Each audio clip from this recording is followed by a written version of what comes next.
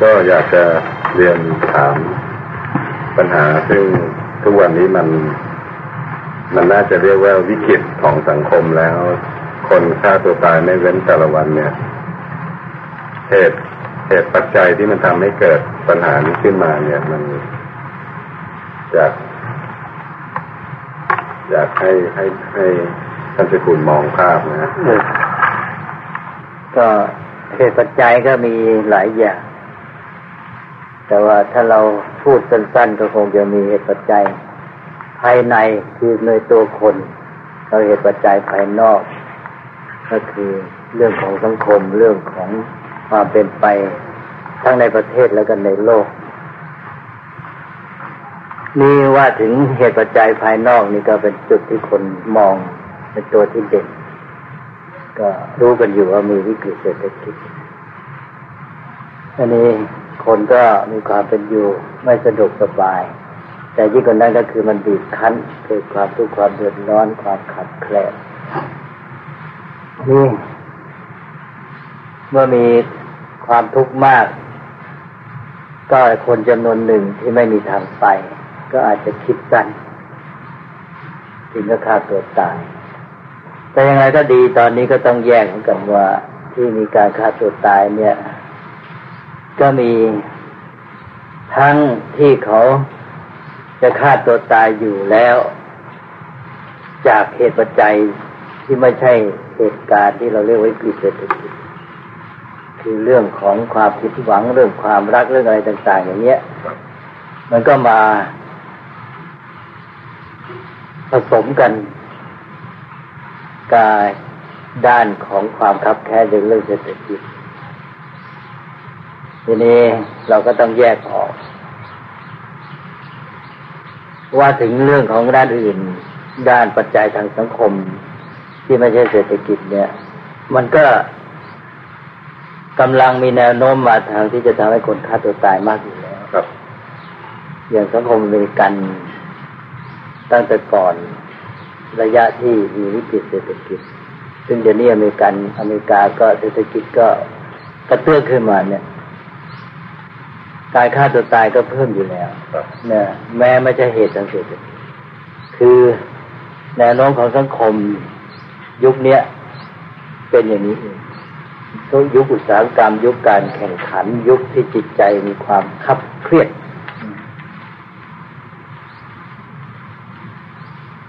อย่างอเมริกานี่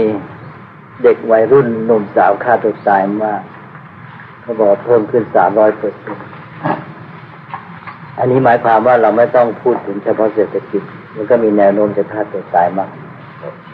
นี่ยิ่งมาเจอปัญหาเศรษฐกิจขึ้นมันก็เท่ากับว่ามาซ้ำให้ปัญหาหนักขึ้นในแง่หนึ่งเราก็มองว่าเรื่องของด้านเศรษฐกิจเนี่ยเป็นเรื่องที่น่าเห็นใจคนเราไม่มีจะรับประทานแล้วก็เป็นห่วงครอบครัวทีนี้ก็ในแง่หนึ่งก็เห็นใจเขาแต่ว่า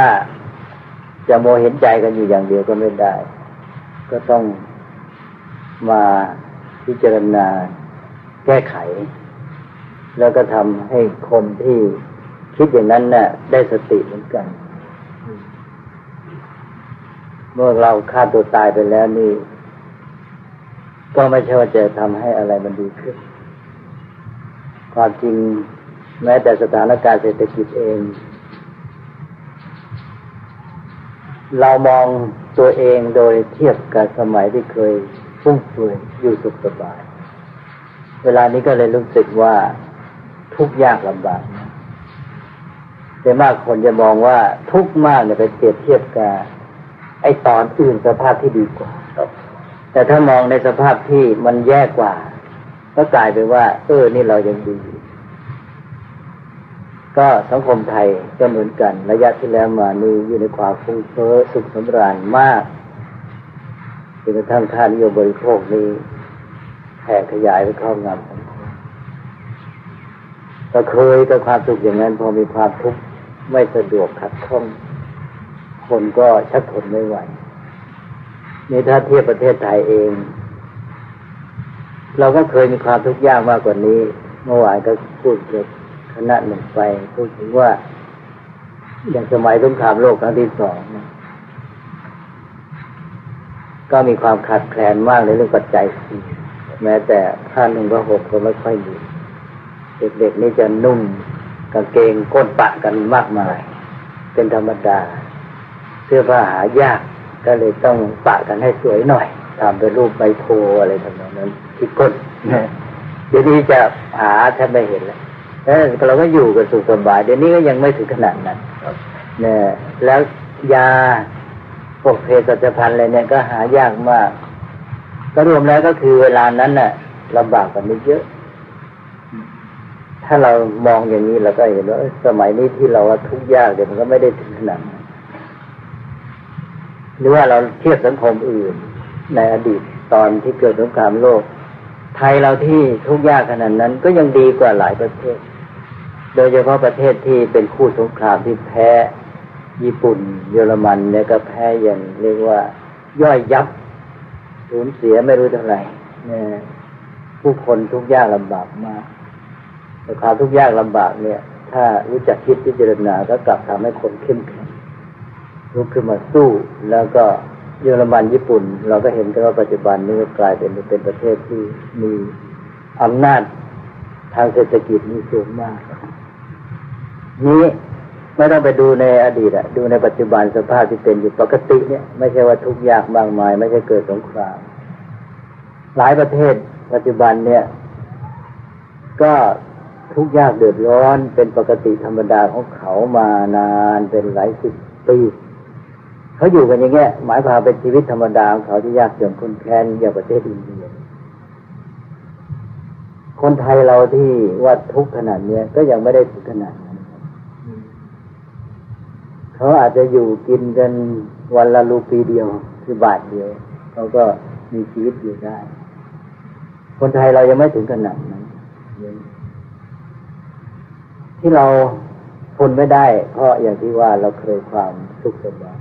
แล้วใจยังไม่ยอมรับถ้าใจเรารับพร้อมที่จะสู้มันก็ไปได้นี่แม้แต่ที่เกิดวิกฤตเศรษฐกิจด้วยกันนี่ประเทศอื่นที่เละแย่กับเราล่ะบางประเทศมันไม่ใช่แค่เรื่องของเงินทองการขาดแคลนเรื่องอาหารการรับประทานอะไรทั้งนั้นชีวิตมันก็จะไม่ปลอดภัยใช่ไหมอย่างประเทศพวกที่เกิดปัญหาการเมืองขึ้นมามาเลเซียก็มีปัญหาด้านหนึ่งอินโดนีเซียหนักเข้าไปอีกก็ในสภาพอย่างนั้นน่ะไม่ใช่เฉพาะเรื่องของการขายของไม่ได้เป็นหนี้คนอื่นอะไรต่างๆมากมายเท่านั้นแม้แต่ชีวิตเขายังไม่แน่นอนเนี่ยคนเราเนี่ยมันอยู่ที่ใจเพราะเราตกลงใจว่าสู้แล้วก็ทีนี้มันก็เกิดความเข้มแข็งแต่ที่ถ้าเราไปไปเทียบกับสภาพที่เคยสุขสบายแล้วก็อ่อนระหยโดยแรงแล้วทดระทวยท้อแท้เนี่ยเบื่อหน่ายขึ้นมาเนี่ยคือใจมันยังปรับไม่ถูกแต่ถ้าทุกข์นี่เราบอกว่าเอาละมันยังไงให้มันรู้กันสู้ถ้าใจมันรับขึ้นมาแล้วมันก็ตอนนี้มันเข้มแข็งเป็นไงเป็นกันว่าอดตายมันก็ลองดูเราอย่างที่ว่าแล้วเราก็ยังไม่หนักหนาเท่ากับประเทศไทยเองสมัยก่อนหรือว่ากับประเทศอื่นที่เป็นอยู่ในปัจจุบันฉะนั้นนี่ก็เป็นเรื่องที่ว่าการที่ใจเนี่ยมันปรับตัวกับสถานการณ์ได้รับมีความเข้มแข็งทีนี้เราต้องยอมรับว่าการที่เคยสุขสำราญแล้วก็การที่มีค่านิยมเสพบริโภคเนี่ยเป็นตัวที่ทำให้คนอ่อนแอคนเราแค่ที่ว่าเคยกับความสะดวกสบายได้รับการบำรุงบำเรอไม่ต้องทำอะไรยังเด็กที่อยู่ในครอบครัวที่ร่ำรวยก็เคยตัวอย่างนั้นแล้วเนี่ยจะอ่อนแอเวลาจะทำอะไรจะฝืนใจแล้วจะรู้สึกเหนื่อยยากลำบากแต่ถ้าเขาเคยอยู่กับชีวิตอย่างนั้นต้องทำอยู่ตลอดเวลาก็เป็นเรื่องธรรมดาก็ไม่ทุกข์ฉะนั้นคนสมัยนี้จะมีลักษณะหนึ่งที่เราบอกมีเทคโนโลยีมากมีเครื่องบำรุงเรือความสะดวกสบายมากแต่ว่าด้านหนึ่งมองที่ตัวคนเนี่ยเป็นคนที่ทุกข์ได้ง่ายสุขได้ยากคนที่ว่าเคยกับสิ่งบำรุงบำเรอแล้วมันชินชาทีนี้จะให้สุขเนี่ยมันแสนยากจะต้องหามาเพิ่มอีกบำรุงบำเรอซึ่งมันที่จะให้มัน เพิ่มกว่าที่มีอยู่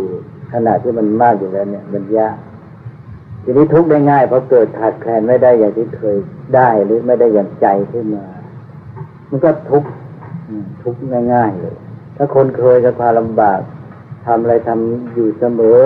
เหน็ดเหนื่อยไม่กลัวเนี่ยมันทุกข์ได้ยากไม่ค่อยทุกข์แต่มันสุขได้ง่ายนี่สังคมที่มันบางครั้งพร้อมเนี่ยจะมีจุดอ่อนอย่างนี้ในอย่างสังคมอเมริกันเนี่ยที่ว่าในขณะนี้เองก็อยู่ในระยะที่ว่ามีปัญหาเรื่องจิตใจคนอ่อนแอลงฆ่าตัวตายง่ายหนุ่มสาวซึ่งอยู่ในวัยรุ่นไม่ควรจะฆ่าตัวตายก็อยากฆ่าตัวตายซึ่งไม่น่าจะเป็นเนี่ยคนในวัยหาความสุขสำราญกลับเป็นคนที่ทนไม่ได้เนี่ยกลายเป็นว่าเพราะว่ามันบางครั้งพร้อมจนกระทั่งว่ามันชินชาแต่ว่าถ้าขาดอะไรนิดหน่อยหรือไม่ได้สามารถจะเพิ่มเพราะว่าไอ้สิ่งที่มีถ้าสมมติมันเต็มที่แล้วเนี่ยมันชินมันไม่สุขมันจะหามาเติมยังไงมันรู้มาหาได้ยากเพราะฉะนั้นสุขมันเลยไม่ได้เมื่อไม่ได้ความสุขมันตายดีกว่าฉะนั้นก็มีแนวโน้มที่จะฆ่าตัวตายได้ง่ายนั่นก็การที่เกิดวิกฤตเศรษฐกิจในแง่หนึ่งก็เป็นเครื่องเตือนเราให้ได้สติให้รู้จักดำเนินชีวิตให้ถูกต้องรู้จักเรียกว่าวางจิตวางใจให้ถูกต้องแล้วในที่สุดคือพัฒนาคนพัฒนาเด็กของเราให้ถูกต้องครับไม่อย่างนั้นแล้วเนี่ยเราจะไม่สามารถฟื้นฟูกู้สถานะนี้ได้ในระยะยาวแล้วก็แม้สังคมดีขึ้นก็ไม่ได้เป็นหลักประกันว่าคนเราจะหายอย่างที่ว่าแล้วที่บอกว่าไม่ใช่หมายความว่าจะฆ่าตัวตายเฉพาะมีวิกฤตเศรษฐกิจเด็กไทยคนไทยก็เริ่มฆ่าตัวตายมากขึ้นอยู่แล้วก่อนที่เกิดวิกฤตเศรษฐกิจตามอย่างสังคมอเมริกันที่บางครั้งต้องร้อนก็เป็นอันว่าเรื่องนี้มันเป็นเรื่องที่เกี่ยวกับเรื่องของท่าทีของจิตใจเนี่ยสำคัญเหตุปัจจัยภายนอกมาเป็นตัวบีบคั้นหรือว่าเข้ามากระทบกระทั่งแต่ว่าไอ้ความที่จะสู้ได้ทนทานหรือรับสถานการณ์ได้อย่างไรก็อยู่ที่จิตใจคุณภาพของคนถ้าหากว่าสุขถ้าเรามีท่าทีจิตใจไม่ถูกต้องเราก็ไม่ได้ความสุขเท่าที่ควรจะได้แต่ว่าเวลาทุกข์เข้ามาเราก็ทุกข์เกินเหตุทีนี้คนที่วางท่าทีจิตใจถูกต้องเนี่ยเวลาสุขเขาก็เลยได้สุขสบายแล้วก็ไม่ประมาทไม่มัวเมาเวลาทุกข์เขาก็ปรับใจรับได้เนี่ยเขาก็สู้แล้วก็ใช้ให้เป็นประโยชน์อันนี้ที่ว่ามีความสำคัญมากคือเรื่องของการที่มีจิตใจเข้มแข็งแล้วก็รู้จักใช้ประโยชน์จากสถานการณ์เพราะว่ามันเป็นธรรมชาติของมนุษย์ว่าถ้าหากว่าเรามีความสุขสบายแล้วก็มีความโน้มเอียงจะเฉื่อยชาประมาทลุ่มหลงเพลิดเพลินมัวเมาแล้วก็เสื่อมนั่นแหละที่เราเป็นอย่างนี้ก็เพราะระยะที่แล้วมันลุ่มหลงเพลิดเพลินมัวเมาก็เสื่อมทีนี้ก็นั่นก็แสดงว่าเราพลาดไปทีแล้วเราใช้สถานการณ์ที่ทั้งพร้อมไม่เป็นแล้วถามบางครั้งพร้อมของเราก็หามีแก่นสารไม่จวงในที่เขาเรียกว่าเป็นเศรษฐกิจฟองสบู่ก็คือเหมือนลูกโป่งไม่มีเนื้อเศรษฐกิจแบบนั้นจะไปยั่งยืนได้ยังไงมันไม่มีเนื้อไม่มีแก่นสารเพราะนั้นเป็นเครื่องเตือนใจว่าเราจะต้องเตรียมสร้างเศรษฐกิจที่มีเนื้อมีหนังมีแก่นสารไม่ใช่เป็นแต่เพียงนักบริโภคโภคเก๋ไปแต่เป็นนักผลิตนักสร้างสรรค์นั่นแหละจึงจะมีเศรษฐกิจที่ยั่งยืนมั่นคงถาวรที่ว่าเป็นแก่นสารได้นี่มาถึงตอนทุกข์นี่เราก็ต้องมีความเข้มแข็งมองในการที่ว่าทำไงจะผ่านสถานการณ์นี้ไปได้ดีที่สุดหนึ่งก็เป็นเครื่องทดสอบตัวเองว่ามีความเข้มแข็งทนทานพอไหมเพราะคนเราอยู่ในโลกเนี่ยมันไม่แน่นอนดีบ้างร้ายบ้างนะแล้วถ้าเราเจอดีเราอยู่ได้พอเจอทุกข์เราอยู่ไม่ได้แสดงว่าเราก็ไม่แน่จริงก็ลองดูสิว่ามันเจอร้ายขึ้นมาเนี่ยแต่ความเปลี่ยนแปลงความไม่เที่ยงเนี่ยเรารับสถานการณ์ได้ไหมทดสอบตัวเองก็มีความเข้มแข็งพอสองก็คือว่าเอาไอ้ความทุกข์ปัญหาเนี่ยมาเป็นแบบฝึกหัดมาพัฒนาตัวเองชีวิตสังคมทั้งหลายเนี่ยที่ไม่มีแบบฝึกหัดเนี่ยพัฒนาอย่างคนเรานี่ที่มันมีสติปัญญาความสามารถมันก็เกิดจากการได้แบบฝึกหัดเด็กเรียนหนังสือไม่ทำแบบฝึกหัดก็พัฒนาได้ยากนี่ชีวิตคนที่อยู่กับความสุขสำราญเนี่ยมันไม่มีแบบฝึกหัด เพราะนั้นมันก็ไม่พัฒนาสติปัญญาไม่เคยได้ใช้ไม่เคยได้คิดหาทางแก้ปัญหามันก็ไม่ก้าวหน้าไม่เจริญงอกงามนะแล้วอะไรต่ออะไรที่จะต้องทำก็ไม่มีก็ไม่ได้หัดทำคนเราไม่ทำอะไรความชำนาญก็ไม่มีนั้นคนที่เจอปัญหาเจอทุกข์เนี่ยได้ก็เท่ากับได้แบบฝึกหัดแต่ต้องรู้จักใช้แบบฝึกหัดให้เป็นประโยชน์เอามันมาใช้เป็นแบบฝึกหัดสิเนี่ยเอามาฝึกฝนสติปัญญาในการคิดแก้ปัญหาในการสร้างตัวสร้างสังคมกันต่อไปแบบฝึกหัดที่จะช่วยให้สังคมไทยเจริญพัฒนาคนไทยจะมีคุณภาพดีขึ้นนะถ้ามองเป็นโดยรวมนะไม่มองในแง่ของความทุกข์ก็จะเห็นว่าสถานการณ์ช่วงนี้จะเป็นประโยชน์กับเมืองไทยมากกว่าช่วงที่แล้วช่วงที่บางครั้งพร้อมนั่นจะเป็นช่วงที่คนไทยไม่รู้จักใช้ประโยชน์จากมันคือแทนที่จะเป็นโอกาสในการที่ว่าจะทำอะไรก็ทำได้ง่ายมีอะไรตั้งใจพร้อมจะทำกับไม่ทำก็มัวแต่เพลินเสวยความทุกข์อยู่แล้วก็ประมาทก็เลยทำให้เสื่อมทีนี้ตอนเนี้ยที่มีทุกข์นี่แหละคนไทยจะได้แบบฝึกหัดแต่ว่าถ้าไม่รู้จักใช้แบบฝึกหัดหมดทดท้อและทดและทัวอยู่ก็จบอีกเหมือนกันไม่ได้ประโยชน์แล้วแล้วก็มีแต่ความทุกข์อันนี้ก็หนึ่งแล้วถือว่าเน้นแนด้านภายในคือคุณภาพตัวคนแต่อีกอันหนึ่งก็คือว่าภายนอกปัจจัยภายนอกที่จะมีผลในการที่จะอยู่ในสถานการณ์นี้ได้อย่างดีก็คือว่ามองโดยส่วนรวมเนี่ยคนไทยเนี่ยมีจิตใจที่มารับสถานการณ์ด้วยกันอย่างไรร่วมกันรับสถานการณ์อย่างไรหรือต่างคนต่างรับมีใจแยกกันไปคนละทิศละทางนะคนเราเนี่ยถ้าหากว่าเกิดมีใจร่วมกันที่เขาเรียกว่าจะเผชิญทุกข์เผชิญปัญหาเนี่ยเรียกว่าร่วมทุกข์ร่วมสุขถ้าเกิดร่วมทุกข์เมื่อไรนะใจมันพร้อมเลยมันกลายเป็นว่าเข้มแข็งมากเนี่ยคนเดียวก็เข้มแข็งอยู่แล้วพอได้ร่วมกันขึ้นมานี่เข้มแข็งมากนี่ปัญหาก็คือต่างคนต่างจะหาความสุขอย่างนี้ระโดดเดี่ยวกันหมดแล้วทุกข์มากแต่ถ้าเมื่อไรบอกว่าร่วมทุกข์กันแล้วก็เอาละกันละเข้มหมดเลยเนี่ยเหมือนอย่างในครอบครัวเนี่ยครอบครัวมาเกิดสถานการณ์วิกฤตนี่ก็ดูได้ง่ายๆว่าจิตใจมารวมร่วมกันที่จะมาร่วมทุกข์กันไหมถ้าใจร่วมทุกข์นะเนี่ยมันก็จะออกในลักษณะที่เกิดความสามัคคีถ้าไม่ร่วมทุกข์เป็นยังไงเนี่ยต่างคนต่างหาสุขเด็กก็รู้สึกว่าโอ้แต่ก่อนนี้เคยได้เงินได้ทองวันละเท่านั้นจะหากินจะซื้อจะอะไรก็สะดวกตอนนี้ไม่มีความสุขเลยไม่สะดวกเลยพ่อแม่ก็ไม่ให้เนี่ยให้ได้น้อยแล้วก็มีแต่มาสั่งว่าอันนั้นอย่าไปซื้อไปนั้นมีแต่ทุกข์มีแต่ความไม่สบายมีแต่ความเดือดร้อนเท่านั้นทีนี้พ่อแม่ก็เห็นลูกไม่ได้อย่างที่ปรารถนาไม่ได้ตามต้องการก็มีความทุกข์ตัวเองก็ยิ่งทุกข์ใหญ่เนี่ยอันนี้แล้วตัวเองยังไปทุกข์จากข้างนอกเข้ามาอีกจากสถานการณ์สังคมตัวเองก็ปัญหาเดือดร้อนอยู่แล้วยังมาทุกข์ใจเรื่องลูกแต่ถ้าเกิดสมมติว่า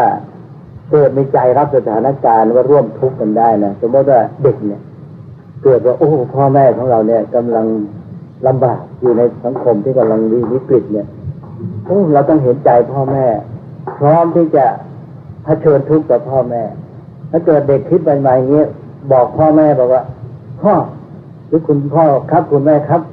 ไม่เป็นไรครับตอนเนี้ยผมจะช่วยเนี่ยหนูจะช่วยหนูจะเป็นอยู่อย่างอดทนนะทำอะไรจะทำทุกอย่างนะไม่ต้องมาห่วงหนูนะเนี่ยเราคิดดูถ้าลูกพูดขึ้นมาอย่างนี้หรือมีใจอย่างนี้ขึ้นมาเนี่ยพ่อแม่เนี่ยจะมีกำลังใจขึ้นมาและแทนที่จะทุกข์ก็เป็นสุขคนที่ร่วมทุกข์กันเนี่ยจะสุขในทุกข์เลยเนี่ย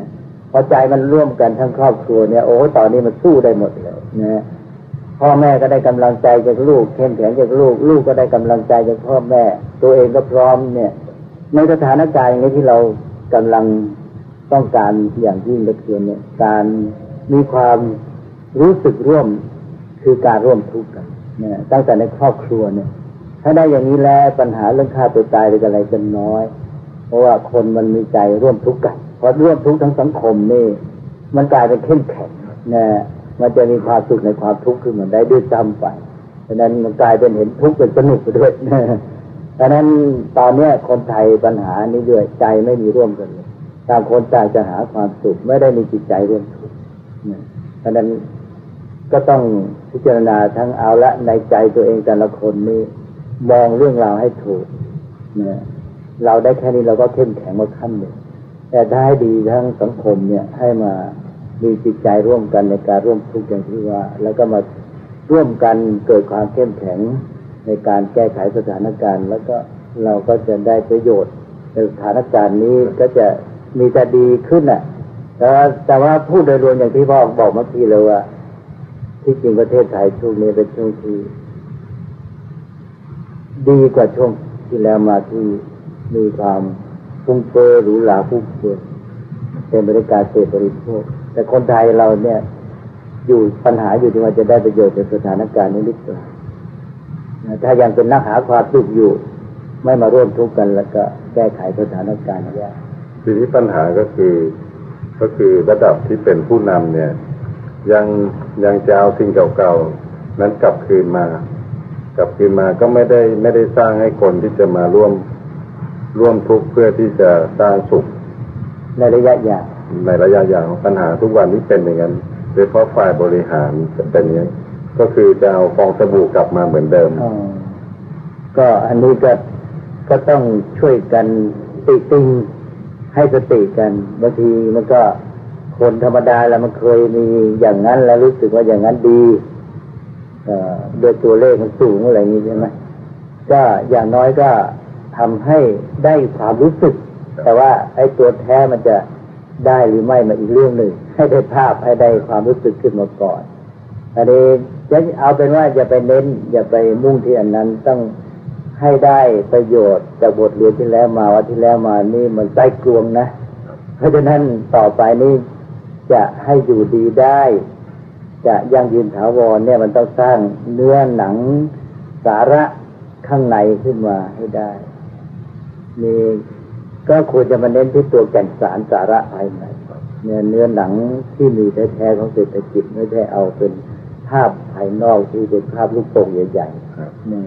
ไอ้ฟองสบู่มันยังเล็กไปลูกโป่งมันใหญ่กว่าเดี๋ยวนี้เศรษฐกิจที่แล้วมานี่เป็นเศรษฐกิจลูกโป่งเนี่ยทีนี้ปัญหาสังคมไทยคือคนไทยเนี่ยหวังพึ่งและคาดหวังเมื่อเป็นอย่างนั้นแล้วสถาบันต่างๆรวมทั้งผู้นำซึ่งเป็นฝ่ายบริหารไม่นำแล้วเนี่ยเขาจะร่วมกันยังไงที่เขาจะฝ่าไปได้เพราะมันกระจัดกระจายมากคือในช่วงของวิกฤตเนี่ยนะเวลาคนมีทุกข์เนี่ยไอ้ใจมาหาทางออกเสียตอนที่สุขเนี่ยมันมัวมนวนเวียนหมกมุ่นมัวเมาอยู่ไอ้ความสุขใช่ไหมมันไม่อยากเป็นไหนทีนี้พอมีทุกข์เนี่ยมันริ้นรนหาทางออกไอ้ตอนนี้แหละถ้าเกิดมีใครชี้ทางดีให้นำมันใจมันจะรวมกันพุ่งมีกำลังไปเต็มที่เลยอันนั้นในยุคที่มีปัญหามีความทุกข์มีวิกฤตเนี่ยจะเห็นว่าถ้าเจริญก็เจริญกันเลยนะแต่ว่าทำไงจะได้เนี่ยจุดหมายรวมของสังคมเพราะว่าสังคมไทยนี่ขาดมานานไอ้เรื่องจุดหมายรวมของสังคมแต่ละคนก็ติดอยู่กับความสุขความสำราญของตัวเองวนเวียนกันอยู่เนี่ยนี่ตอนนี้ก็เป็นโอกาสอันหนึ่งที่ว่าถ้าเรามีผู้ที่ให้ทิศทางรวมที่เกิดคนเรามองไปที่เดียวกันได้นี่แล้วก็ไปทางเดียวกันขึ้นมามีพลังอันใหญ่หลวงเลยเนี่ยแต่ว่าจะนำไปดีไปร้ายก็ได้นะเหมือนอย่างตอนที่เยอรมันแพ้สงครามโลกครั้งที่1ก็ถูกบีบคั้นมากสนธิสัญญาต่างๆนี่ก็เรียกว่าพยายามจะไม่ให้เยอรมันนี่ฟื้นได้เลยกลัวว่าเยอรมันจะใหญ่ขึ้นมาอีกเพราะนั้นจะบีบมันให้เต็มที่คนเยอรมันก็เต็มไปด้วยความทุกข์รู้สึกบีบคั้นตอนนี้แหละไอ้พลังที่ถูกบีบถูกกดดันมันสูงมากพอฮิตเลอร์ขึ้นมาชี้ทางปั๊บมันไปพุ่งเลยฉะนั้นเข้าสงครามโลกสู้เต็มที่เลยเนี่ยญี่ปุ่นก็เหมือนกันถูกบีบคั้นมากเนี่ยตอนที่อเมริกันเข้าไปบังคับให้เปิดประเทศเอาเรือรบใหญ่เข้าไปเนี่ยตอนนั้นญี่ปุ่นแต่ก่อนนี่ก็ยังมีขุนนางยึดอำนาจจากพระเจ้าจักรพรรดิอะไรต่างๆรบกันเองอยู่พอถูกอเมริกันเข้ามาบีบปั๊บนี่คนญี่ปุ่นไม่ได้แล้วนี่ประเทศเรายังล้าหลังประเทศที่เขาเจริญพวกฝรั่งเขามีกำลังมาบีบเราได้เราจะต้องสู้ ราะฉะนั้นคนญี่ปุ่นก็รวมกำลังเป็นอันหนึ่งอันเดียวกันพวกโชกุนพวกขุนศึกยกอำนาจถวายพระเจ้าจักรพรรดิเป็นอันหนึ่งอันเดียวกันต่อจากนั้นก็มุ่งสร้างประเทศญี่ปุ่นให้เป็นหนึ่งในโลกเนี่ยตั้งแต่นั้นมาก็ขึ้นตลอดเลยนี่คนไทยมันไม่มีเจ้าเป้าหมายอะไรนี่เนี่ยมันก็อยู่กับต่างคนต่างอยู่ฉันก็หาความสุขของฉันไปเวลาทุกข์ก็ทุกข์เต็มที่เพราะคนที่ต่างก็หาความสุขนี้เวลาเกิดสถานการณ์อะไรที่มันโดดเดี่ยวทุกคนแต่ถ้าหากว่าเกิดร่วมทุกข์กันขึ้นมาแล้วก็มันไม่มีความโดดเดี่ยวมันจะรู้สึกว่ามีคนอื่นให้ความอบอุ่นอยู่ตลอดเวลามีกำลังใจร่วมกันก็จะไม่ค่อยทุกข์ดังนั้นก็อยู่ที่ว่าคนไทยเนี่ยจะวางใจมองสถานการณ์นี้อย่างไรเนี่ยงั้นก็ควรจะเอาสถานการณ์นี้มาใช้เป็นประโยชน์ให้มากที่สุดเพราะว่าโดยธรรมชาติแล้วโดยสัมพันธ์กับความเป็นมาภูมิหลังของสังคมไทยเวลานี้เป็นช่วงที่ดีกว่าช่วงก่อนที่กำลังมีความมั่งคั่งพรั่งพร้อมที่ไม่ใช่ของจริงมั่งคั่งพรั่งพร้อมเป็นของหลอกลวงเป็นภาพลวงตาควรจะได้สติขึ้นมาอย่างน้อยมันจะไปสู่คือยุคได้เนี่ยที่มีการพูดถึงมีการวิเคราะห์ว่าถ้าเกิดเรายังไม่ยอมร่วมทุกข์เพื่อที่จะแสวงจุดร่วมแล้วไปหาสุขนี่มันจะไปสู่จุดนั้นได้นะครับก็ต้องระวังว่ามันต้องไม่ประมาทคืออย่างน้อยนะผู้บริหารประเทศชาติเนี่ยมีอันหนึ่งก็คืออย่าให้ประชาชนประมาทเพราะว่าตอนที่มันสุขสบายก็ประมาทไปแล้วเนี่ยทีนี้ตอนทุกข์ถ้าไปมัวให้หวังโน่นหวังนี่คนนั้นจะมาช่วยไอ้เรื่องจะให้เขาช่วยนี่เลิกทุกทีเนี่ยต้องรู้สึกว่าจำใจนะที่รับความช่วยเหลือคนไทยจะต้องรู้สึกถ้าได้รับความช่วยเหลือจากประเทศอื่นต้องรู้สึกจำใจให้มันดีใจเขามาช่วยอย่างนี้ก็จบกันมันไม่สร้างนิสัยในระยะยาวที่จะสร้างเนื้อสร้างตัวเลยอยู่ในการหวังพึ่งผู้อื่นนะรอผลที่ผู้อื่นจะทำให้มันก็ไม่มีการสร้างสรรค์ให้ตัวเองระยะยาวมันไปไม่รอดแน่นอนฉะนั้นถึงตอนนี้ยังไม่มาสร้างสรรค์แล้วจะไปสร้างสรรค์เมื่อไหร่ยังจะมัวรอว่าคนนู้นก็จะช่วยแล้วจะได้สบายพอได้ยินว่าเขาจะช่วยเงินนั้นจะมาก็เอาแล้วดีใจสักทีถ้าอย่างนี้แล้วก็แสดงถึงภาวะขาดการพัฒนาอย่างสมบูรณ์